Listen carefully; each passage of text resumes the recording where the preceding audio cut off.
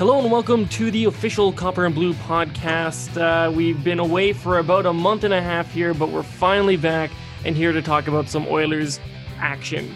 And Shona, we have a lot to talk about today. The Duncan Keith trade absolutely blew up the Oilers blogosphere. My Twitter timeline has been a complete wreck since the Oilers made the deal. So I just want to get your initial thoughts on this Duncan Keith and a third-round pick in exchange for Caleb Jones and a conditional second-round pick. Or no, Caleb Jones. Oh my God, I completely botched that deal, actually. Caleb Jones and a conditional third for Duncan Keith and Tim Soderlund, right? Yeah. I forgot who Tim Soderlund was. It was such an unsubstantial thing in that trade. So, honest opinion, that whoever has let Ken Holland talk to anybody else in the league needs to steal Ken Holland's phone and change all the numbers so that they only dial someone within the organization that can make him feel like he's doing something, while someone who actually has any sort of clue about player evaluations and player development and where the team is going actually makes trades. Because for me, it's utterly ridiculous to trade out. Ken says, 37-year-old. Well, he was 3 days from his 38th birthday when you traded for him. So let's be honest. If you were a 5-year-old, you would have said you were 6 at that point. So you traded for a 38-year-old defenseman who charitably hasn't had more than a solid few games in, would you say, 4 or 5 years? Yep. As traditionally in the last year being the worst player on the ice in his team. On a bad team too. On his team, which was a bad team, was slated in, from several reputable sources to be on the buyout list that Chicago was looking at. And you traded a younger defenseman and a pick for this guy, taking all of his salary, which is bigger than what you're sending, and a guy that I can't place, but is probably going to be somewhere in your AHL system. I think there are times when you are disappointed in your team because you expected better. And I think there are times like for the Duncan Keith trade for me where you can't say you're disappointed in your team because you expected better, because it's so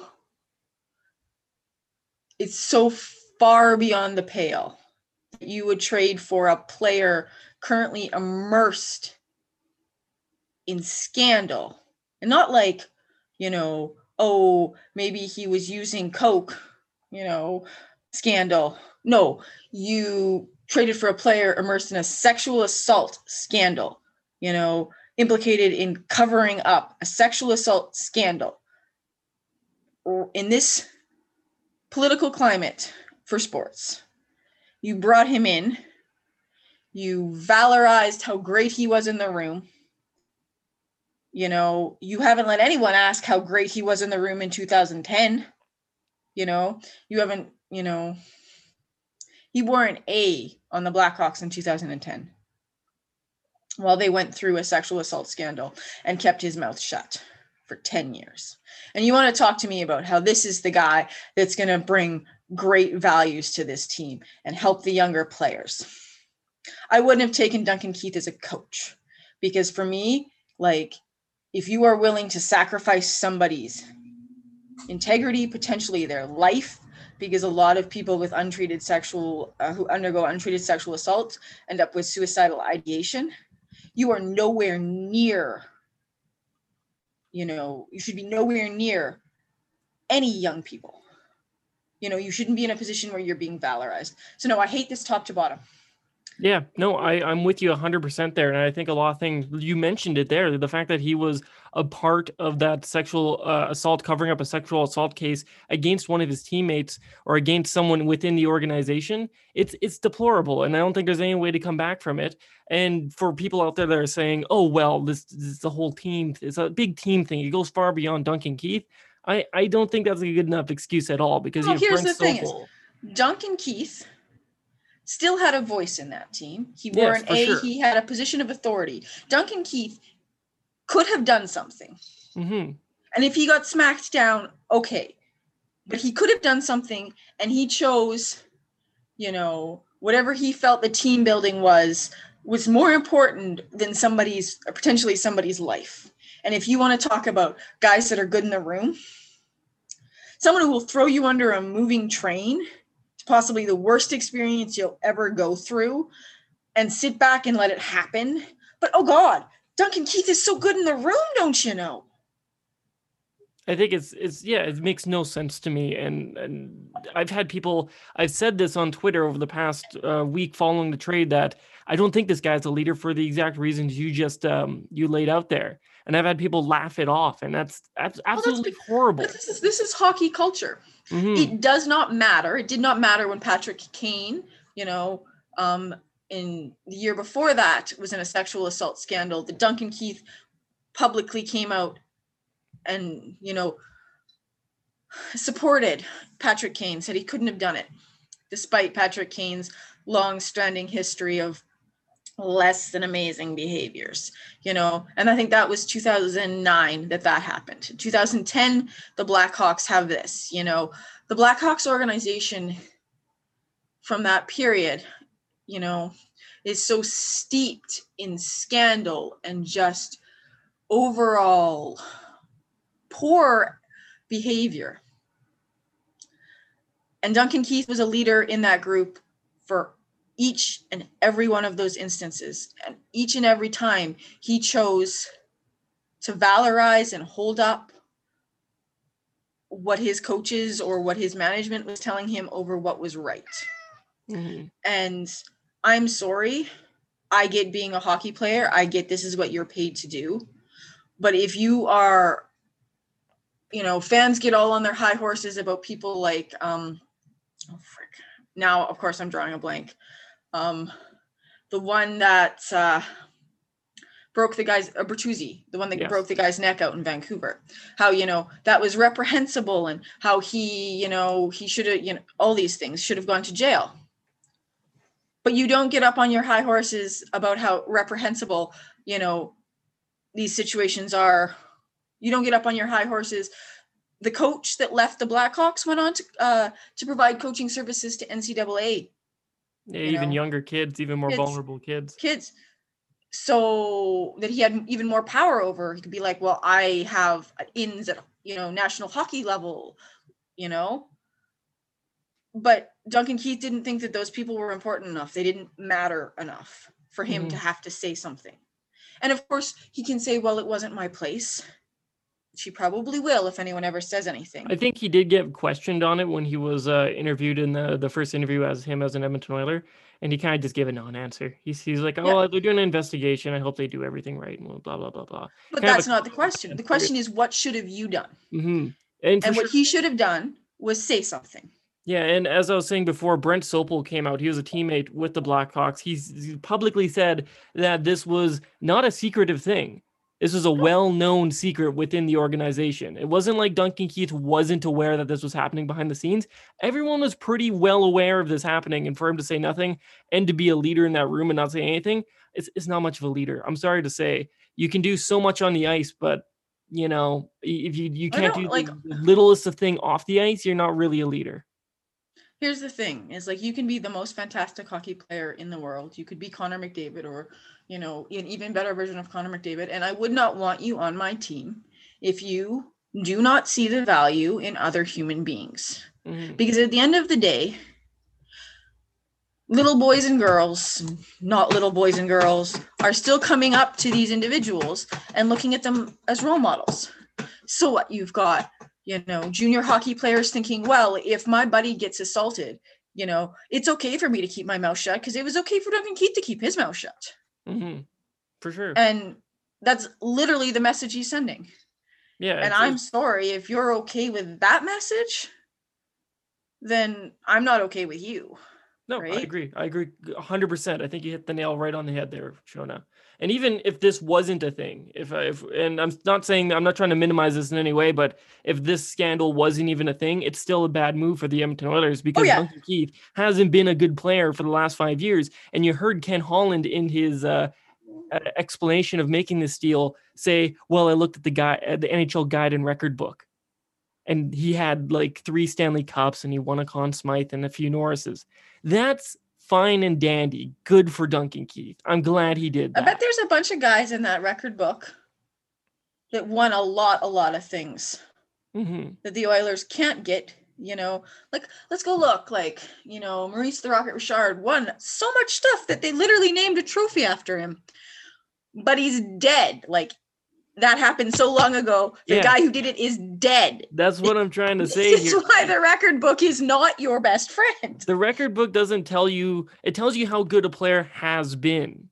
It doesn't tell you how good a player is right now. And for everyone going on Twitter and saying, well, Duncan Keith is like, he's got Norris votes, he's got Norris trophies. Yeah, that's fine. He did that 6 years ago. He hasn't got a Norris vote in 4 years. His analytics are atrocious. He absolutely leaks. Okay, you probably shouldn't try analytics with these people because I've had more than one Oilers fan be like, Ken Holland doesn't believe in analytics, so why should we? Well, here's the thing, though. I can understand people's hesitancy towards analytics. It's a new thing, and whenever a new thing comes in, people who aren't used to it are their initial reaction is to push back against it. But I have a hold on, Preston. Speaking of a new thing that people need to get on board with, much like analytics, COVID vaccines. Like, seriously, get on board with those. Stop. There's a quick side note. Yes, get your vaccine, people. Stop being stupid about it. But as I was saying, I have you gave me that. You teed that up for me. I needed to take it. I have a friend on Twitter who actually went back and looked through every goal for and goal against that Duncan Keith was on the ice for this entire past season. And you know what? The numbers match up. The eye test and the analytics test, they both stand up and they both say the same thing. You know what? Do you know why? Not a player anymore. Because they come from the same source material.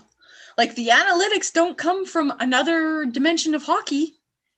They're drawn from the same source material. I know. You can't have analytics without watching the games. I don't understand why people don't understand this. We don't just pull numbers out of thin air and plaster them on players. Those numbers are accumulated. You don't just start throwing some number or darts at a board, and that's their analytic number. Like, wherever you hit on the dartboards, they're over 60 goals against in a. No. Okay, it's actually based on their play. A lot of people treat them like that, and I don't understand what they think these people are doing. They're watching the games and they're quantifying what they see onto something that you can digest a little easier and be able to extrapolate what they're going to do in the future. The analytics are about taking what's happened and on a reasonable possibility level, extrapolating them to what could happen. It's not that hard of a concept. No. But it's the same concept, people, when you're in grade 4 and you struggle with the fact that if you flip a coin 10 times, it's probably going to land heads 5 times and tails 5 times. And you're like, well, no, I'm going to flip the coin. And then you do it like 20 times and you realize, shit, the probability actually works. Right? A lot of people need to come to that realization. And I think a lot of people just need to go out and flip the coin a bunch of times. Or just shut up. It's not. I don't care either way. We could go a full hour on here talking about why we could go a deep dive and describe each analytic very thoroughly, and it still won't get through to some people. So, to each of their own. I'm still going to argue with people because I have no self-control on Twitter, and it's just going to be a thing that happens. I got mad Twitter self-control. No, that's actually I've got no extra time to argue with people on Twitter. I got no patience for the Oilers. I've been watching this team since I was 6 years old, and they've won 1 playoff round since that time. I'm 21 now. Okay, I have no patience for the Oilers right now. Right. When I keep thinking make the right decision. Yeah. Well, did you not watch them in the 06 run? I was 6 and I didn't know what was happening. So that's when I first got into hockey. I got into hockey after watching them lose And it's been a constant repetition ever since then. But that was the primer. That was the high point potentially. That was the high point. The high point of my fandom was when I was 6 years old, which is pretty sad. And another facet of this deal that I think was just absolutely pathetic by Ken Holland. We hear this guy be called a Hall of Fame GM and that he knows what he's doing and he can navigate conversations like nobody else. He got absolutely fleeced on this deal and was coerced somehow into taking the full salary back. Ken Holland had all the leverage here. No. I'm sure that in some way, despite having all the leverage, Ken Holland is, for me, I think I've listened to him talk a couple of times. And for me, when he talks, I'm always put in the mind of people I've listened to who believe themselves to be the smartest person in the conversation, whether they are or whether they aren't. And for me, those people are always interesting because he's agreed to both the no movement clause and to take the entire salary for Keith and to have to protect him in the expansion draft. All of which is objectively bad shit. Yeah. I'm gonna earn my explicit tag, Preston. Objectively shit. But he still is gonna come out with his mouth full of it and try to make you think it's gold. And like, I don't know. Is that old vacuum salesman background coming to the front again, eh? Well, I mean, you work with enough people and for me, it's not so much a vacuum salesman. It's more like clusters of narcissistic traits where he can't perceive of him getting hosed in this deal. So he must have gotten the best, right? Because he is obviously so smart that he could not have, this is not have possibly happened. I absolutely loved that soundbite where I think it was Jonathan Willis from The Athletic was asking him about that very thing, about not retaining salary and giving up so much to take on that full salary. And he was like, what do you want me to do? Get them for free? Did I give up too much? It's like, yes, Ken, you did. You did give up too much. Objectively, Keith wanted. Here's the thing. If Northwest and here's the thing. The Oilers were top of the list. The Blackhawks will have been forced to buy him out if you had not made that deal. You got them out of a crap situation. Here's the thing. You had all the leverage. You could have told the Blackhawks they were keeping $3 million of his contract. And that still would have been preferable to the Blackhawks to keeping Doug Keith. Yeah. So this idea that if you just, and I don't know if it's some weird iteration of the old boys club, but if he thinks that the next time he deals with the Chicago GM, they're going to give him a giant break. This isn't like Southern gentlemen, handshake and, so if I take all of Keith in this no movement clause and really screw my own club over, if I come to you and I need a big favor, you'll do it for me, right? Oh yeah, for sure. And then he's going to go and it's going to be like, nope, sorry, no can do. I gotta look after my own club. Because this is a league where you're not supposed to help the other teams in it. And that's exactly what Holland did with Chicago, which I think is frankly ridiculous. You're allowed to help the other teams in it if you want to do something like a three-way trade. Something that benefits you at least. Like in a little bit, right? If you take cap because you need to make the cap floor like Arizona's done before, or, all those things, you're allowed to do all that. But nobody's going to protect your own interests. So going around doing dumbass favors for teams that aren't going to return and disadvantage themselves on your behalf is just dumbass. Mm-hmm. Right? And people will go on and on and on and be like, well, he built a team in Detroit. So you have He built a team in Detroit. And I was looking up at when he was building that team in Detroit. And Preston, you weren't even born. He didn't really build that team in Detroit, if you really think about it, though. He inherited a lot of Hall of Fame pieces on that team, got a few here and there, and then coasted to victory in a pre-cap era with a Detroit team that was willing to spend a whole lot of money on free agents to surround that talent. So he had it all handed to him on a silver platter. He has never shown a ability to build a championship team in the Cap era. And if you look at his last like 5 or 6 years in Detroit, it's just riddled with terrible cap decisions that absolutely hampered that team. And He continue to hamper that team. They're in the bottom of the standings now. But that's the thing, is there is this belief that in an entirely different system, because the Cap era is a different system, that, you know, Holland had success, therefore he must be able to be successful. It's like apples and oranges. The Cap era is a different type of hockey to GM. You know, and I saw a quote from Holland this last week, and it made my blood boil, because he's already talking about how he expects the flat cap will go up by at least $1 million next year. You know, you have no, and I was like, deep breaths. You dumbass, you have no strong indication that the cap's going up.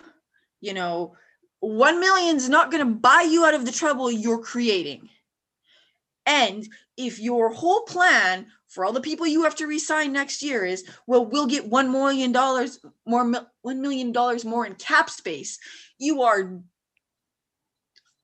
there aren't words for how answering a question about all the players they've got to sign next year with, well, the flat cap is expected to go up by about $1 million, so we'll have room. You know, Oilers fans are always like, well, you don't know what it would take to be a GM.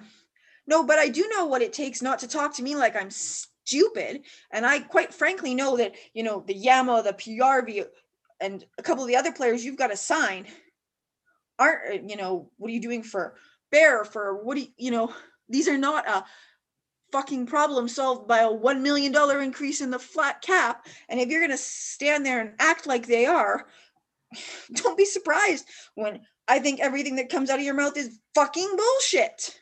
Mm-hmm. No, I'm not stupid. Oilers fans, this is the one thing that drives me nuts. Oilers fans aren't stupid. We've done with a lot of terrible GMs over the last decade and a half here. So it's not like, well, not even that, make these terrible decisions and I'm going to be like, well, let's look at the bright side of things. No, I'm absolutely done with that. No, it's not even just the last 15 years of terrible GMs. I can do basic math, Preston. I know. $1 million, you know, is not going to go for 4 people very far, Ken, you know?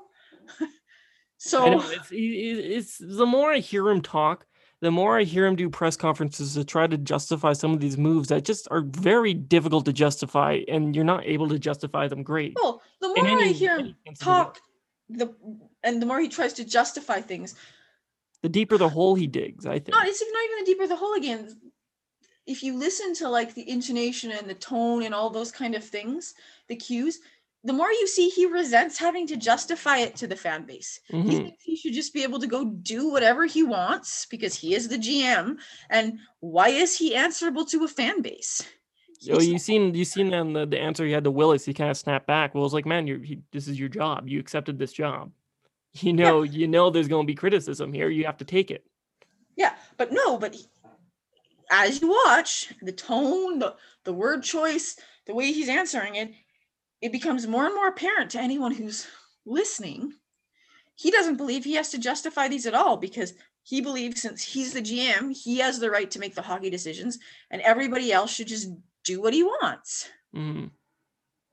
Yeah, and I'm getting tired of him talking about Detroit, to be honest. I cannot believe how many times he mentions Detroit in each and every press conference. I need him to understand. I need you, Ken Holland, if you're listening to this, I need you to understand. You're not in Detroit anymore. You ran Detroit into the ground. They're now last place in the league or near last place in the league. That's because of you. You're in Edmonton now.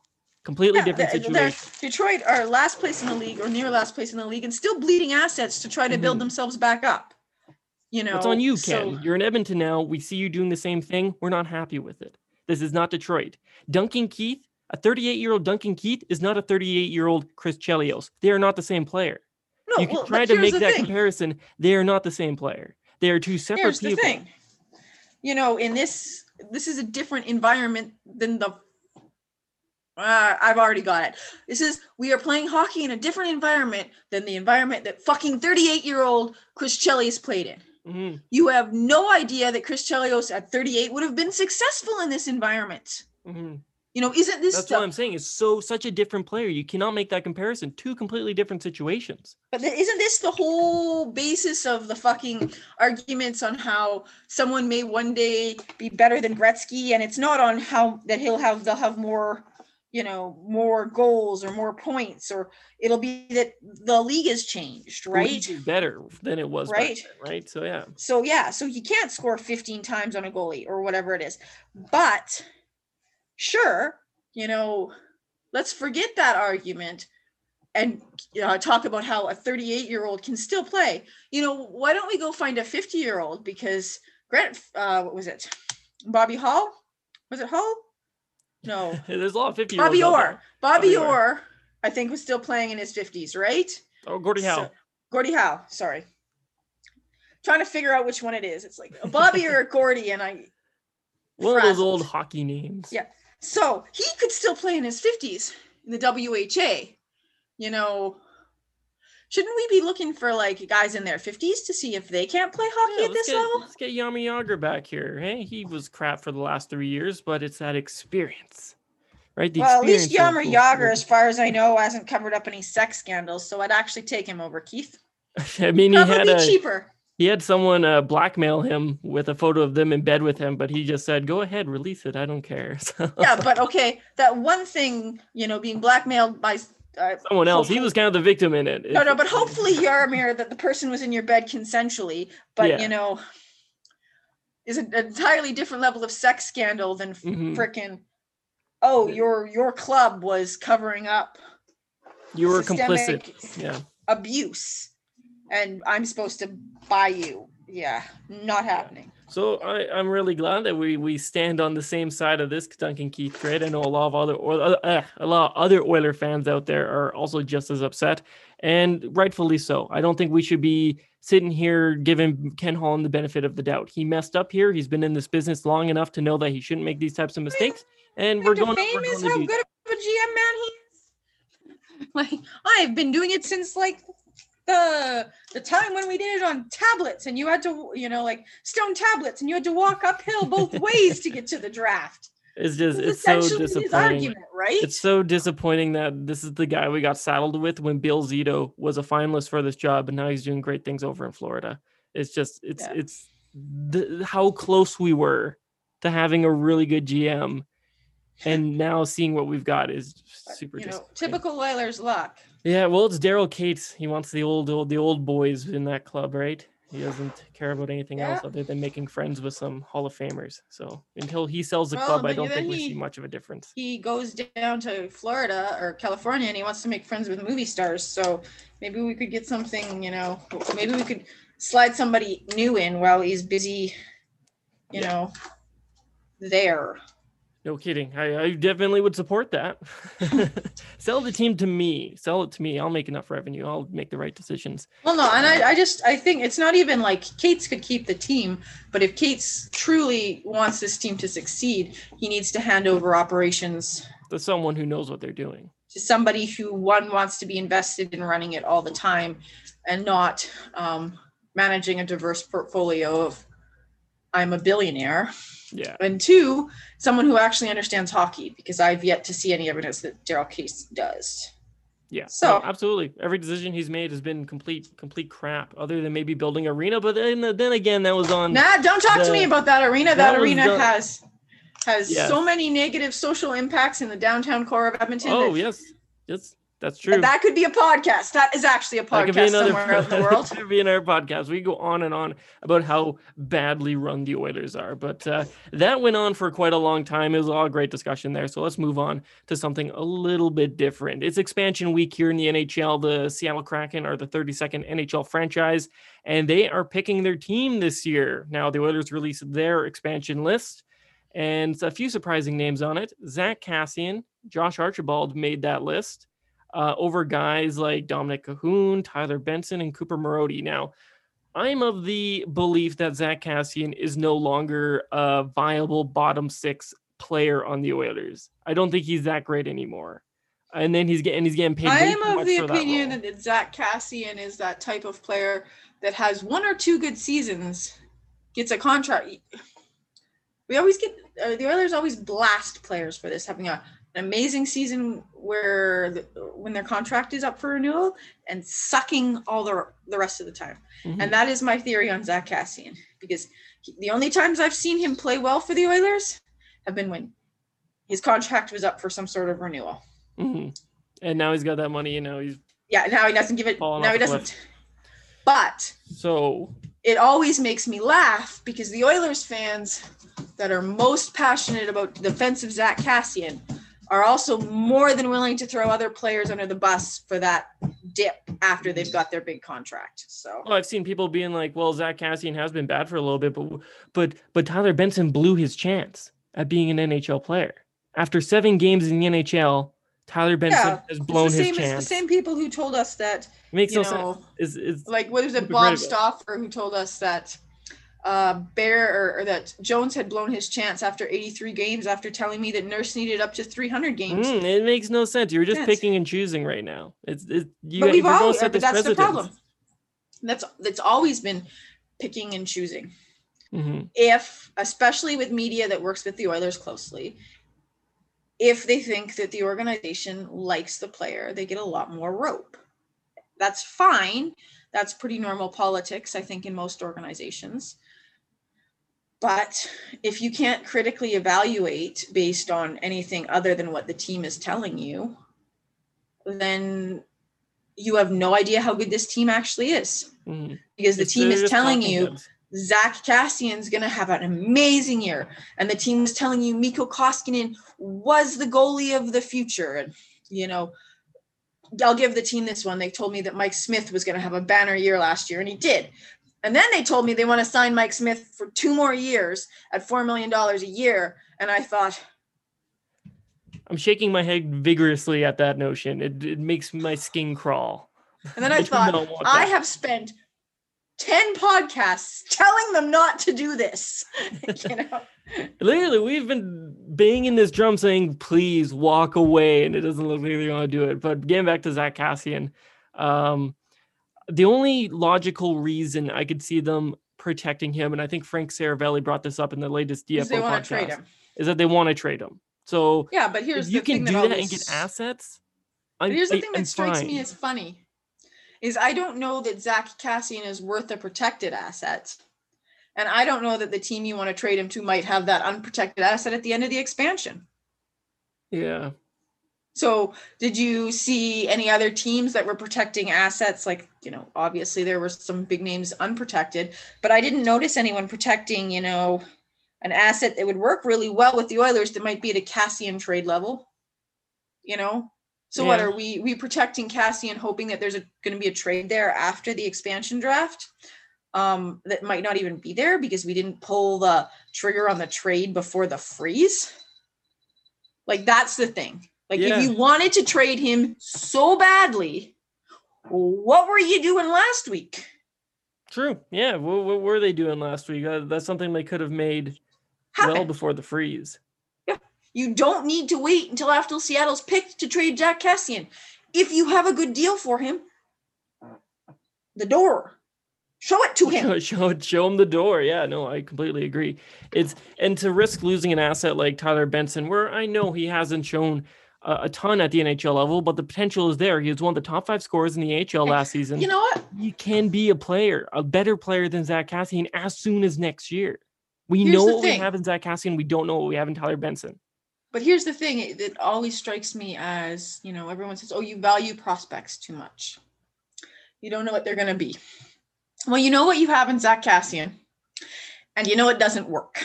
Mm-hmm. So why are you valuing what doesn't work over what has potential to work? Yeah. It blows my mind. People just feel the need to bend over backwards to defend literally everything that Ken Holland does, and I just don't understand it.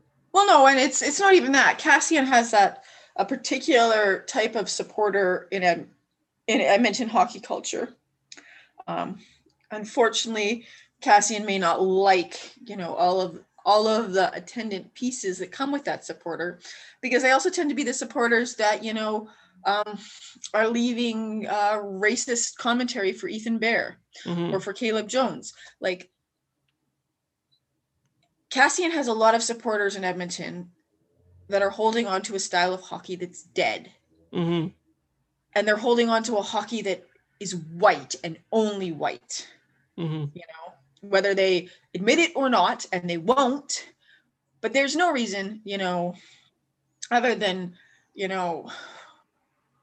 race, let's just say it, other than race, that Oilers fans have been so much harder on Bear and Jones in their development. Mm-hmm. And, Oilers fans will be like, we've had black defensemen before. Mm-hmm. But you're picking on these ones because they're different. Yeah.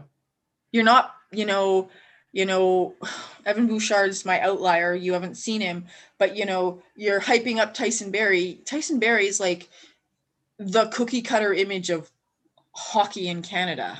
Mm-hmm. Nice white boy from, I think, the prairies, but maybe from the six, Who cannot defend. Let me just say, he can't defend. Well, in an NHL that's also a thing.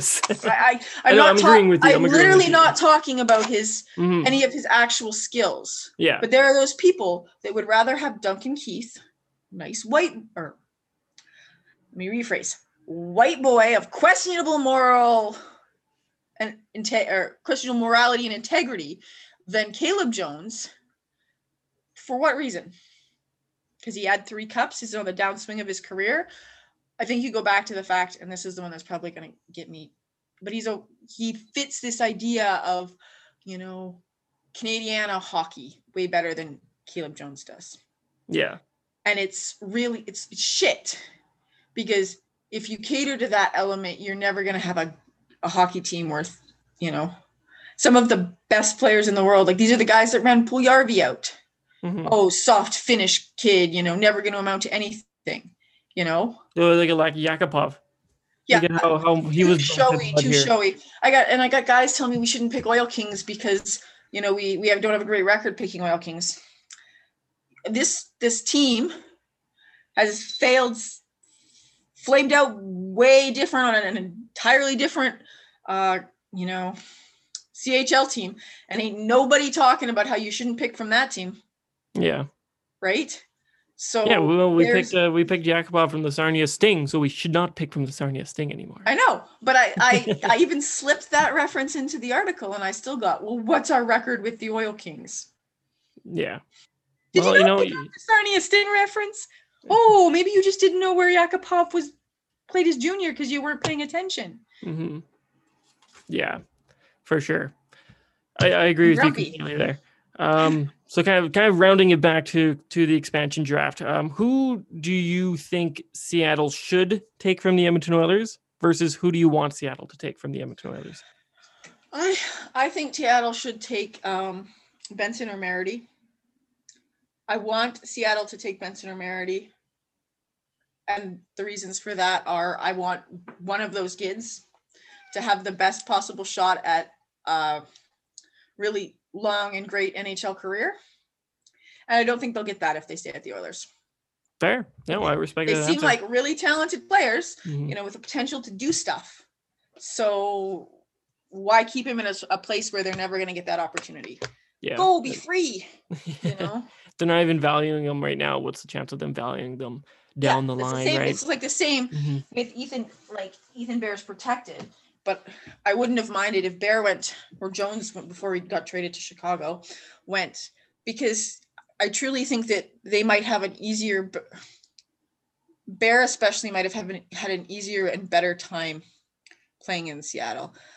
Well, he played junior there too, so yeah, because he played junior there because of the way that the junior teams in that area are set up. He would have technically played his junior in Kent, which is about as far from Seattle as Everett's junior team. So some Pacific they may be the Seattle Thunderbirds, but they're not actually in Seattle. Fun WHL facts from the person who's been like, why are we going out of Seattle to find this hockey arena? Yeah, for sure. So yeah, I think I agree with you that the Seattle should take one of Marody or Benson. I think I'm leaning towards Benson if I'm Ron Francis in the situation. From a purely selfish point of view, from someone who wants the Oilers to succeed, I would love for them to take a James Neal or Mikko Koskinen or Jujhar Khaira or oh god, Devon Shore would be fantastic too. Out of all You those know what? options, I would No. like. Stop trying to anchor my new team with great colors and good social media. And no. Stop it. Now, of all those players I would like to see that I mentioned that I want Seattle to take, the one that I would like to stay is Jujhar Khaira because he's just such an easy guy to cheer for. I love that guy. And I do. I like him. I would Mhm. also he's on my list of people I'd like to see out of Edmonton because I didn't think they handled this concussion that well here. Well, I feel like in the last part of that season, the fans really decided he wasn't good for anything. And I think it'll be really hard for him to, reestablish in a positive way in Edmonton. Because I think they're always going to just be waiting to pounce on him for any little error. I think some fans, not all fans, but some fans may feel about him the way I feel about Ken Holland right now. Yeah. And I think that a good deal of his poor play was due to medical incompetence. But I'm also in the minority of people figuring that the Oilers owe their players better than, sending them back out clearly traumatized. Yeah, for sure. All right, that's going to do it for the first half of this show. When we come back, we're going to talk a little bit about the NHL draft and who the SB Nation Copper and Blue pick was for our website and podcast. And then we'll talk a little bit about how the Oilers could shed up some salary. So we'll be right back just after these messages. All right, and we're back. We ended off that first half of the show talking about some expansion targets, and Shona making some fantastic points about the state of the league and why players like Caleb Jones and Ethan Bear just don't fit the mold of some people in very stupid reasons. I agreed with you for a lot of that. And it's not like the NHL specifically goes out and says we want to be white. Yeah. Good old white boys only apply. But unless they do some actual intentional and not performative diversity and inclusion work, that's what it's going to stay. It's the same. It's the same reason why, while I'm incredibly proud of Luke Prokop today, I also have this great worry that, for whatever reason, he won't get to be the player he was. He was going to be that. Maybe Nashville says they support him 1,000%, but I guess we'll see what that ends up looking like, right? Yeah, for sure. All right, so we're going to move on here and talk about how the Oilers can shed some salary. Now they took on Duncan Keith at $5.75 million per year. $5.5 million, I think. Yeah, something ridiculous like that. So it's limiting their options here. And if they really want to go out into free agency and make a splash and make their team better, because you can do that, Ken Holland. You can make this team better. Do we want to be better? I thought we just wanted to recreate exactly what we had and hoped that it's better. Based on the definition of insanity, that it was better. Yeah, so we're going to need to roll or to get rid of some salary here to make some improvements. So who do you think realistically is the most likely guy we can to shore up some cap room? I think buying out a guy like Neal is a pretty obvious move. You free up $3 million cap space right away. You have a little bit of a dead cap, but it's less dead cap than you'd have sitting in the press box in the next few years of his contract. Yeah, no, I'm not saying buying out Neal would be a great idea. They're still paying out for buying out Lucic, though, or still paying salary on Lucic, though. So what I would like more than even buying out Neal is that if we would stop making potentially disastrous trades, and the Neal trade wasn't disastrous, but the re-signing of things, right? Like how did we get the Neal trade and still Lucic cap salary? Someone fleeced us there, but. Or did we do the delightful thing and re-sign Neal? No, we didn't.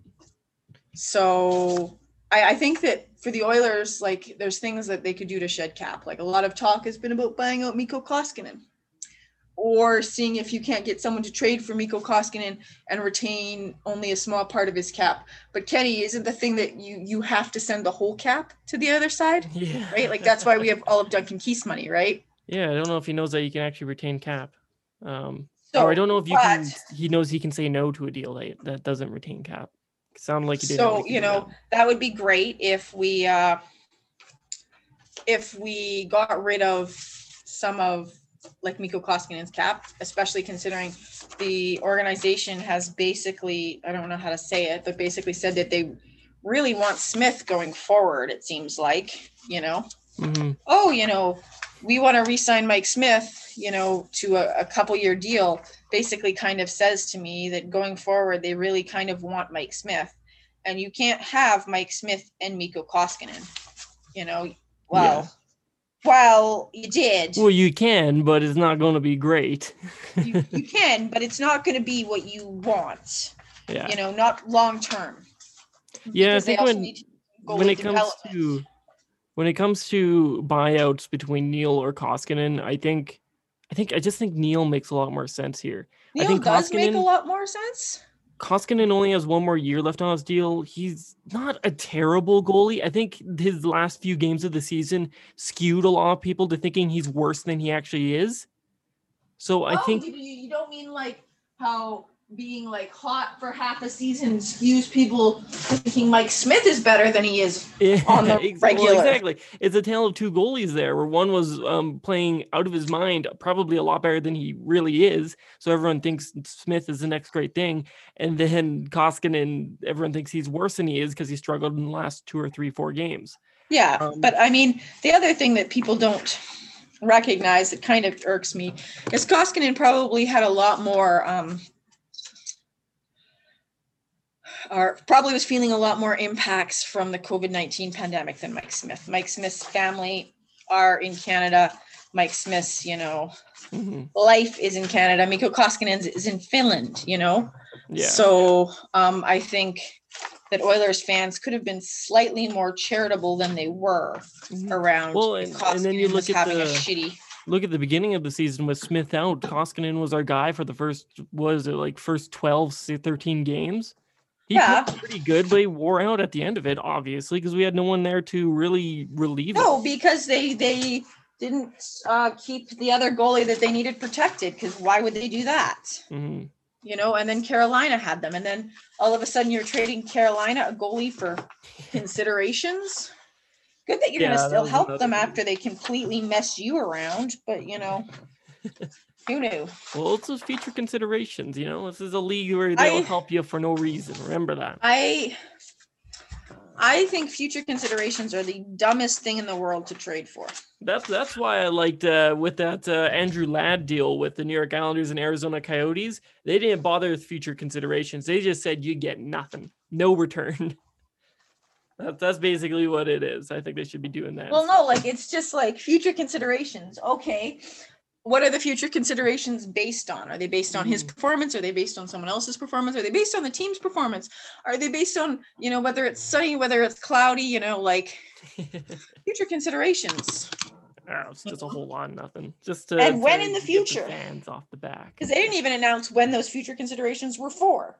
Future considerations for the 2022, I don't know. Right? Is it for the draft? Is it for after the draft? Is it for, the year? When are we considering? No, that kind of stuff drives me nuts. But I do think that Neil would be a better person to shed cap with. I think Koskinen is a more likely person for them to try to shed cap with, just because Koskinen has picked up more. I think he has more trade value than a lot of people might think. He has trade value, but he also is more in the targets of Oilers fans, right? Yeah, that's true. So if He's Ken the Holland scapegoat right now. If Ken Holland is wishing to assuage the Oilers fan base, he's gonna buy Mikko Koskinen.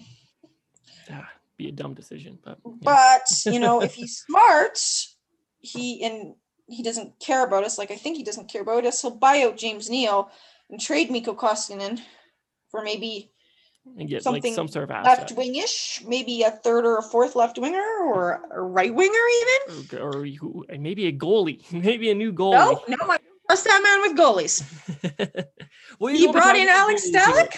You're going to be talking about goalies a little bit more here because I want to transition into a quick NHL draft primer. Now, I wrote a little prospect profile on Sebastian Cossa over at Copper and Blue last week, but I know that you've actually seen Sebastian Cossa live a lot more than I have. And in our 2021 SB Nation draft, Copper and Blue selected Sebastian Cossa. So could you tell us a little bit about who this kid is and why he's a first round worthy goaltender? So this kid is like, well, I don't know if there's, I know that there's some goalies that are super impressive just looking at them. And Cossa is kind of one of those goalies, depending on who you ask, he's 6'6" or he's 6'7". But, you know, he's got amazing, well, I think it's pretty amazing considering how big he is. And the fact that he's on ice blades, lateral movement. And I mentioned this when I did the pick, because I wrote the article for the pick.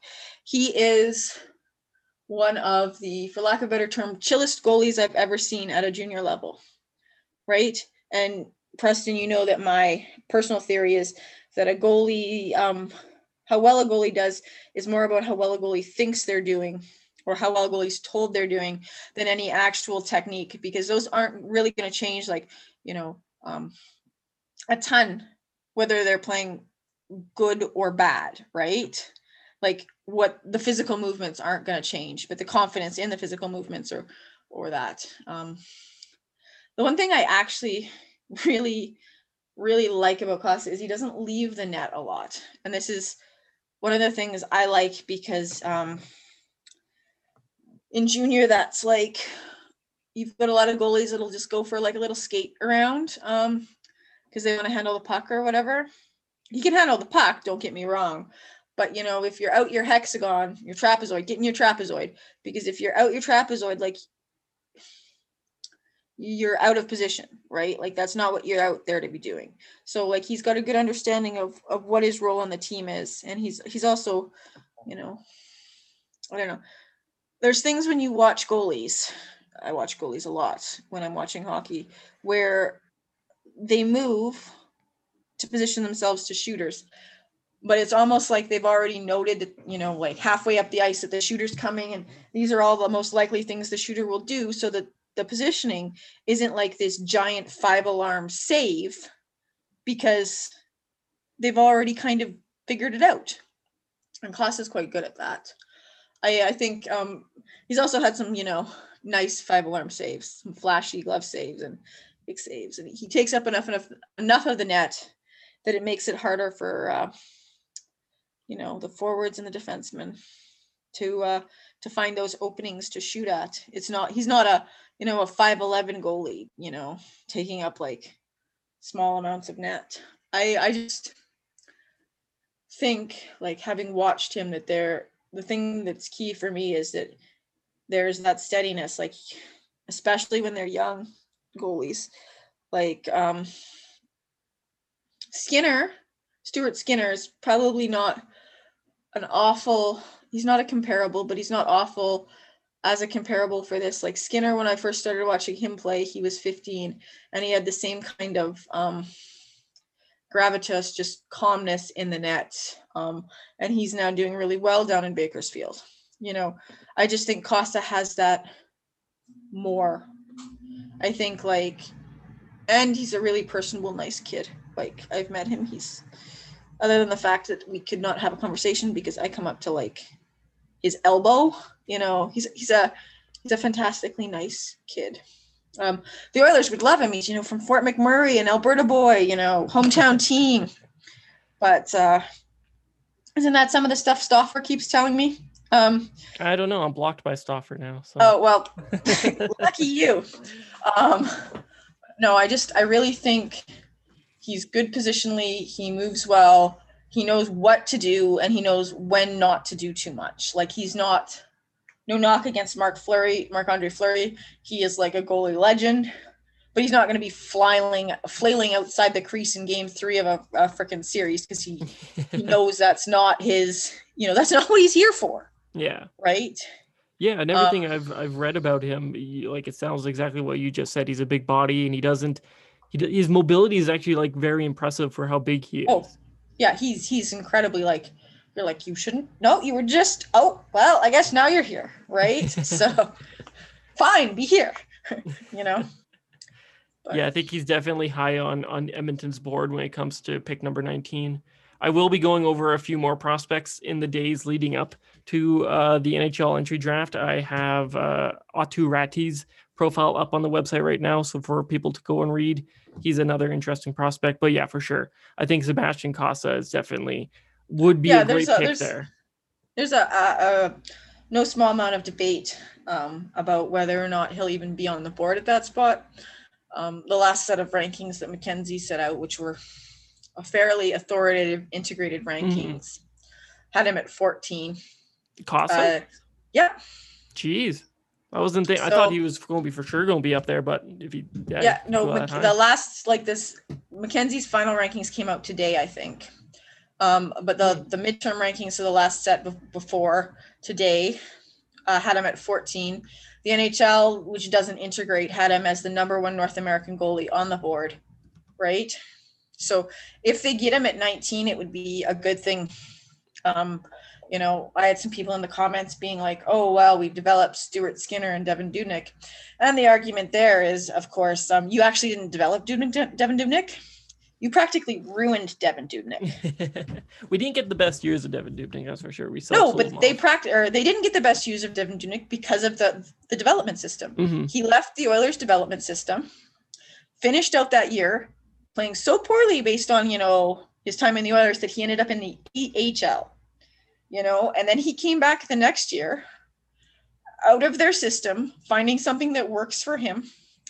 And at the end of that year, he was a Vezina quality candidate goalie, right?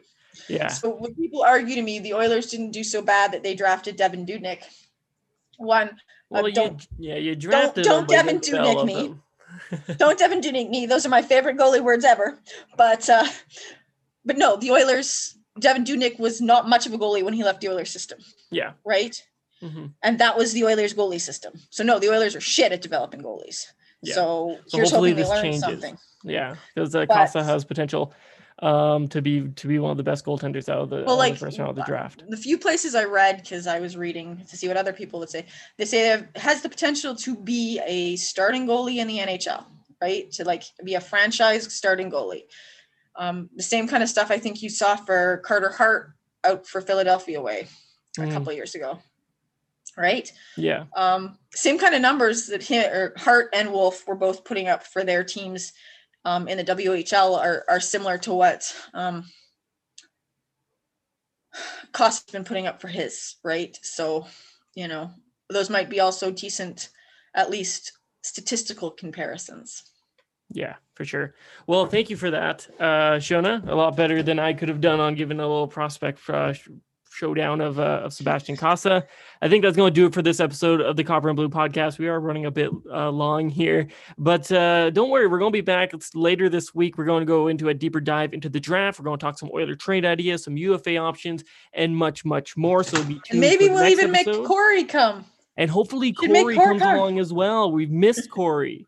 He was our resident odds guy or analytics guy. I know, I feel like if we want to talk stats, we should really get Corey back here to help us. Yeah, for sure. I'll drag him into the next one. So thank you guys for listening. We'll be back later this week, and hopefully Ken Holland doesn't do anything stupid. Fingers crossed. Fingers crossed. Okay, we'll talk to you guys later.